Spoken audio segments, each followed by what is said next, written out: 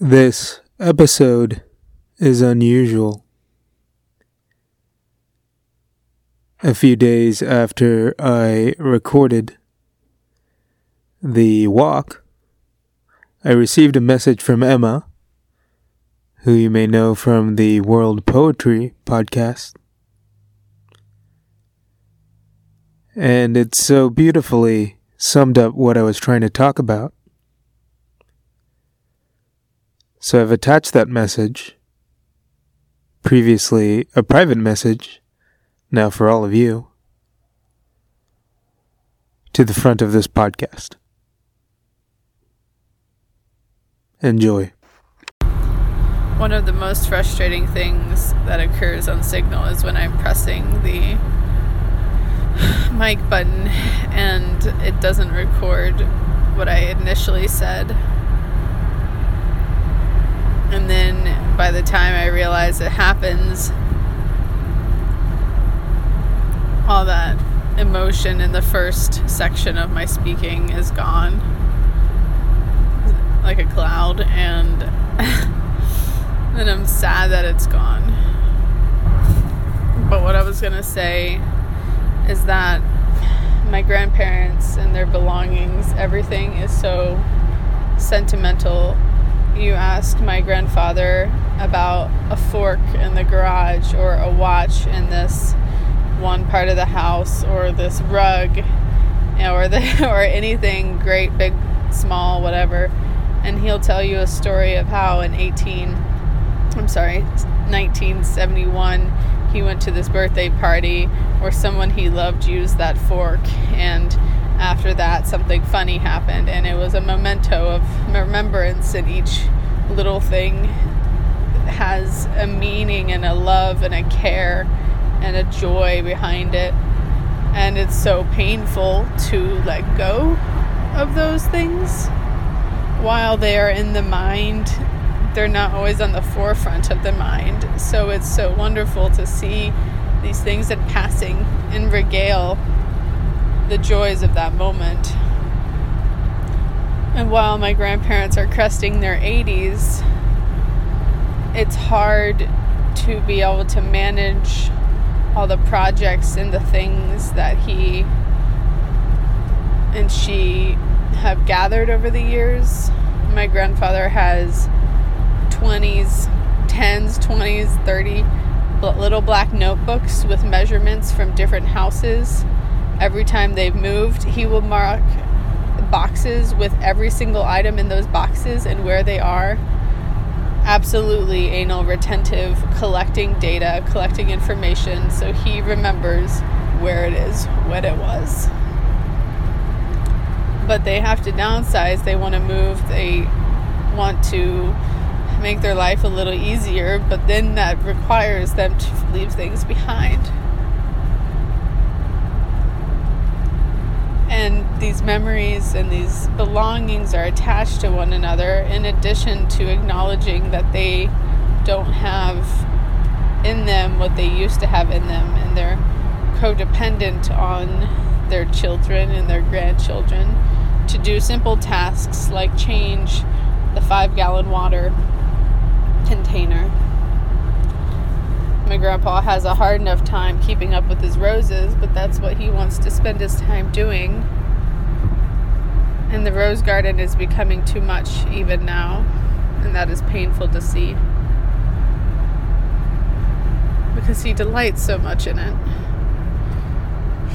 My grandmother pulled a muscle or hurt something in her groin, and so she limps around now when it's sore, and that's really hard to see because oftentimes in the past she's been faster than I. We went on a bike ride this morning, and that was so lovely.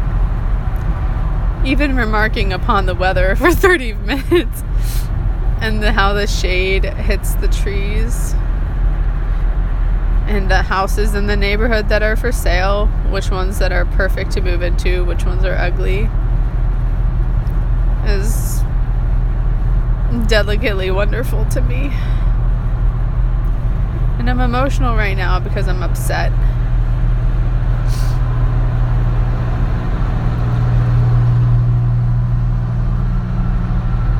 We had hot dogs and hamburgers for lunch on my grandpa's grill that he enjoys.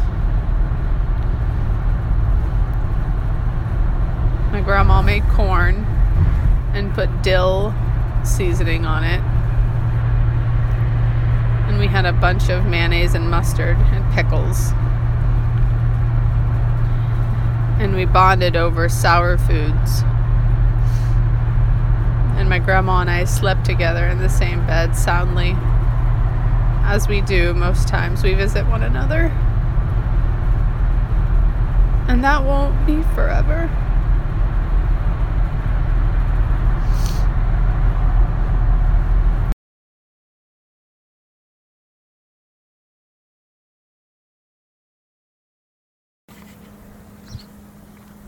I'd like to invite you on a walk. I just spent the better part of 3 weeks contemplating and executing the first part of a move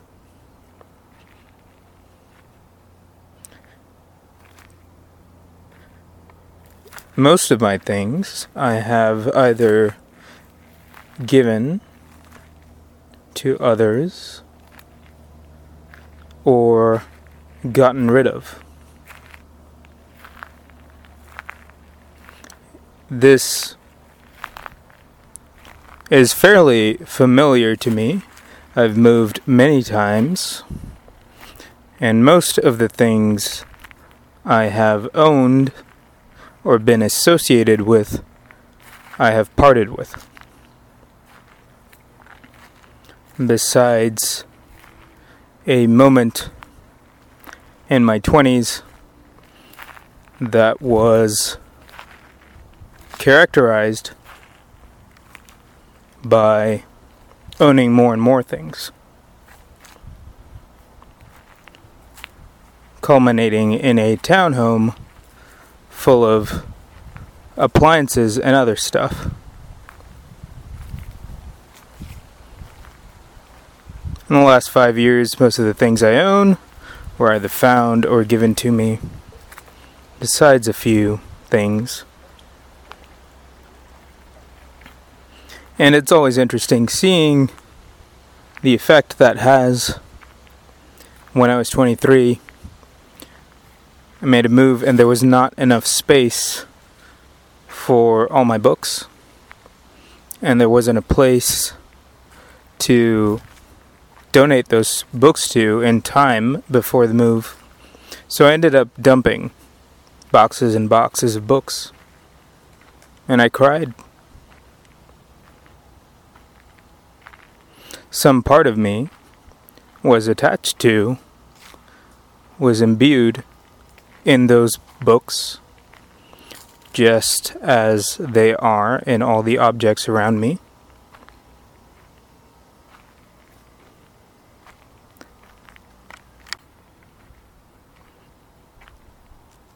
And you can see this in how people relate to their things. The classic joke about male identity and their trucks or cars, equating them with their penis, is reflected in this pattern of equating yourself with your things, assuming that you can be put into all these objects, that you can be contained by all these objects, and that your worth is signified by everything you've collected, which is appropriate since it appears that money started as a form of collecting things that took on symbolic value. And now we do this with hobbies. We do this with aspects of identity. They turn into objects, much like the material objects we're surrounded by, and we identify with them, so that if they are lost, or we part with them, it is seen somehow as a diminishing. And so we hold tightly to our objects, to our things.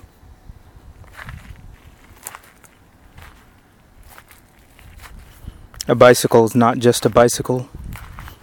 It was a symbol of a relationship you had with your father, perhaps, that it was given to you. Perhaps a painting is a painting you remember clearly during a conversation you had with your ex-wife, and so it has value. And you wonder if you will remember these things, if you will have yourself, if you lose these things, if your identity as a continuous individual entity will continue without these things that you used as props for this entity, for this character in a play of your own devising.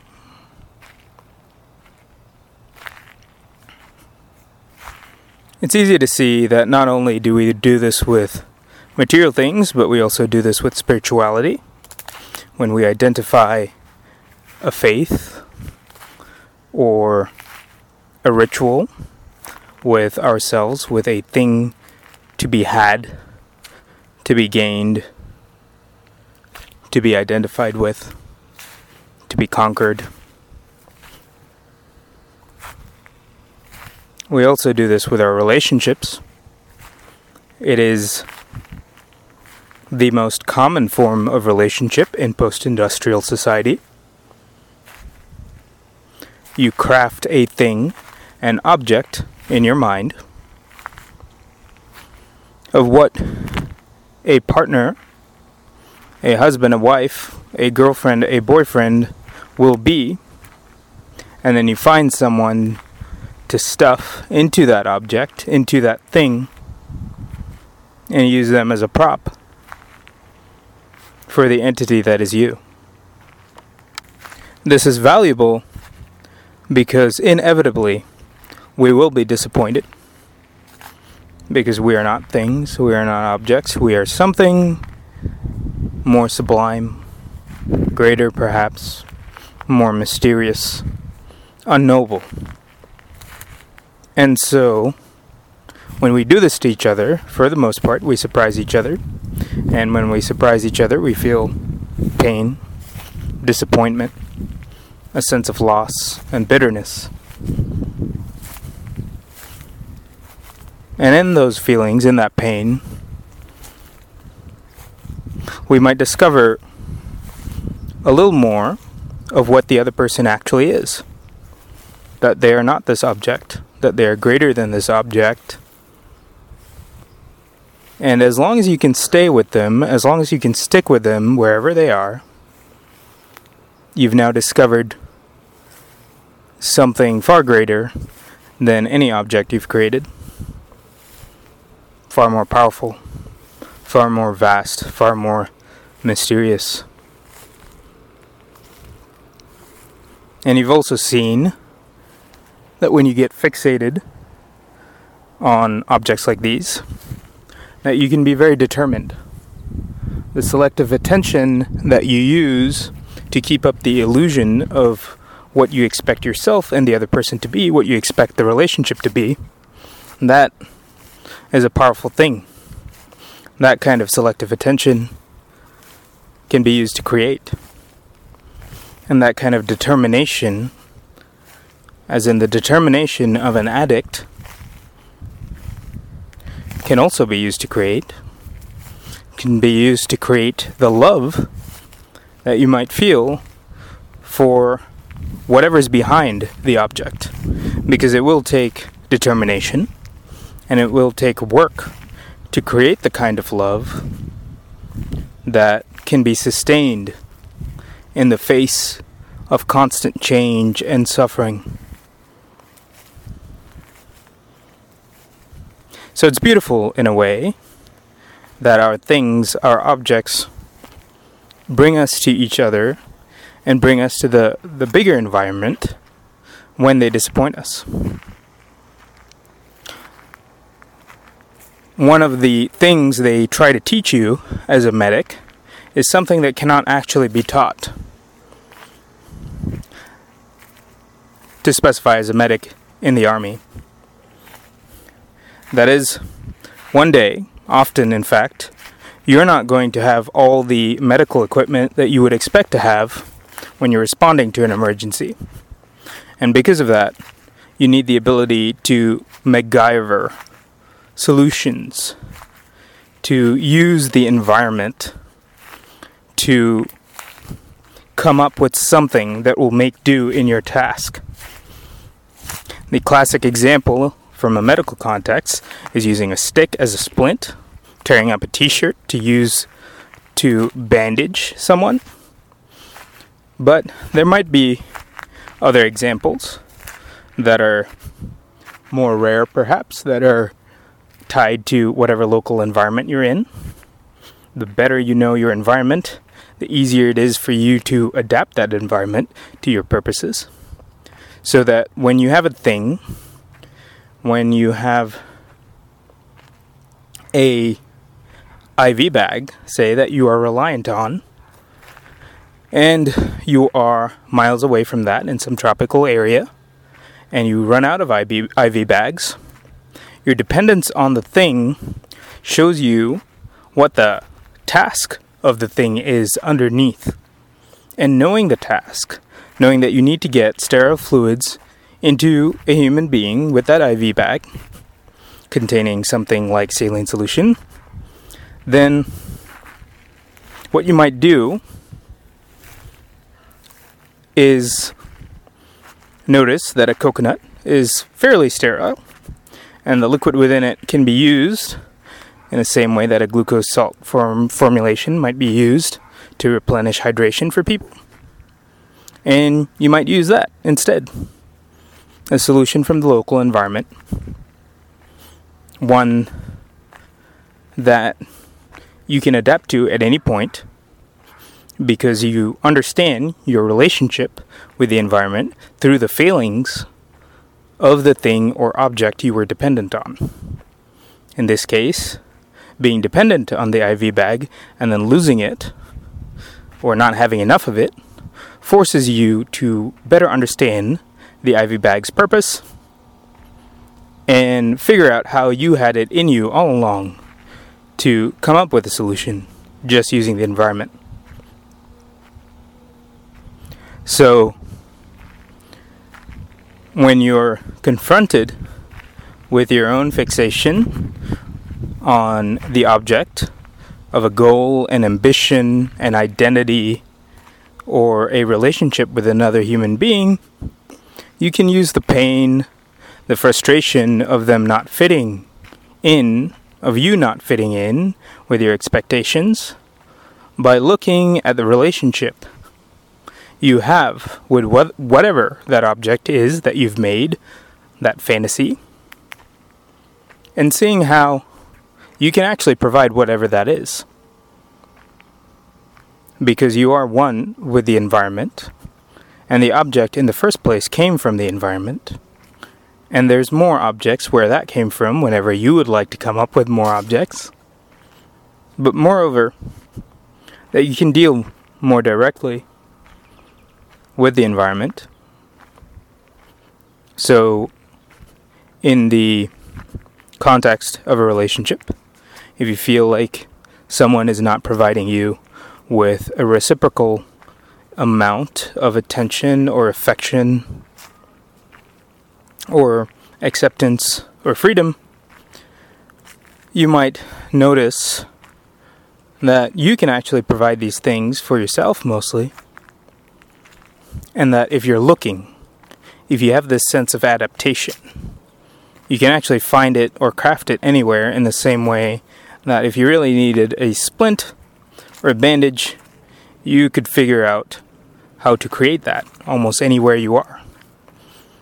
And being the sort of person that can do that, that can just seemingly magically look at an environment and see how you can complete a task using it with barely any specific objects that you've brought, that makes you valuable. In the context of relationships, that makes you lovable. If you have the ability to love people no matter what they give you.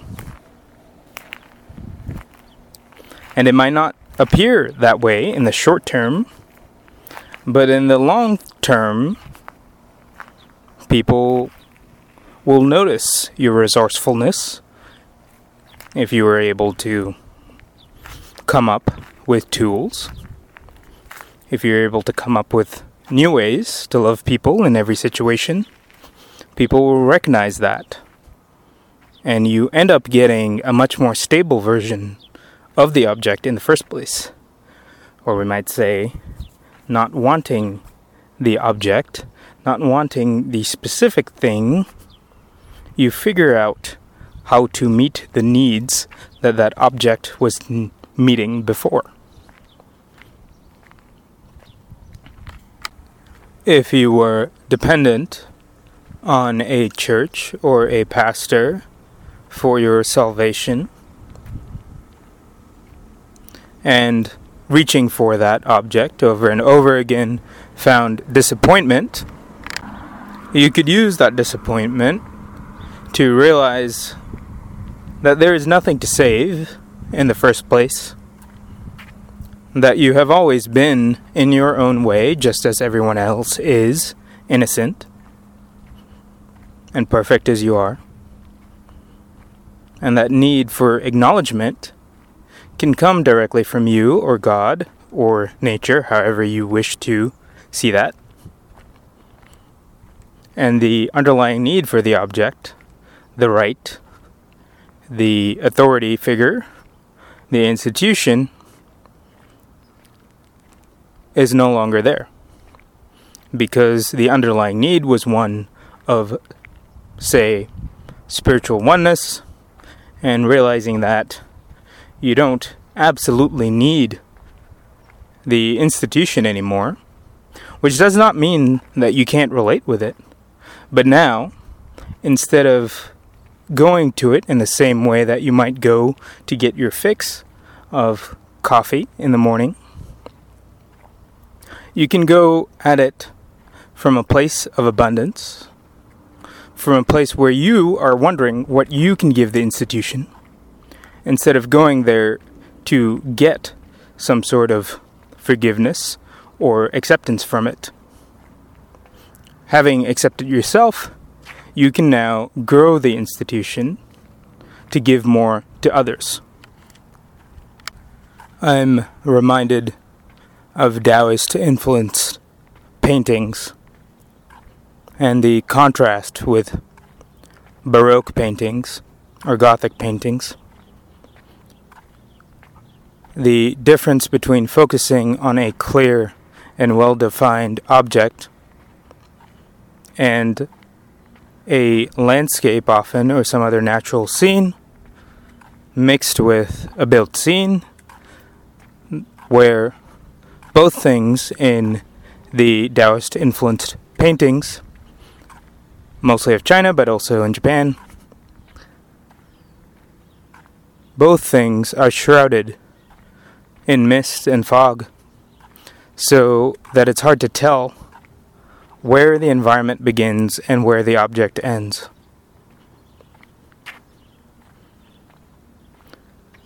We're often in this in this liminal space between the two.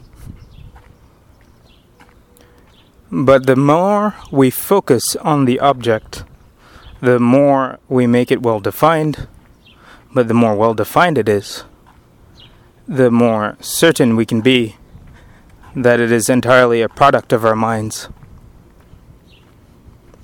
Which means that when it comes up against the rest of the environment, or even the vaster recesses of our minds, for what is the difference, that there will be some sort of disappointment. And that disappointment actually helps us figure out a little more of where we might be. So, I give you this object as a gift. It's yours, and it's mine.